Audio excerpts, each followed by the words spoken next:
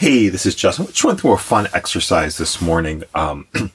Starting to use Notion a lot too, and there's a specific view, there's a gallery view that really turns what could be like a boring to-do list into kind of an active way to start to look at things. So I'm just like, as to start making decisions, like we're looking for a house, and I can just, I grab links on Airbnb, just a house to rent for a period.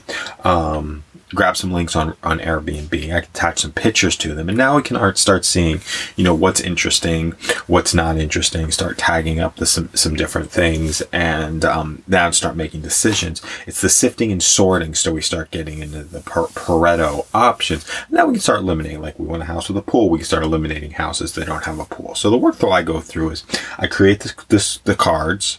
I add an image to each one. I think that's a key. Sort by recency.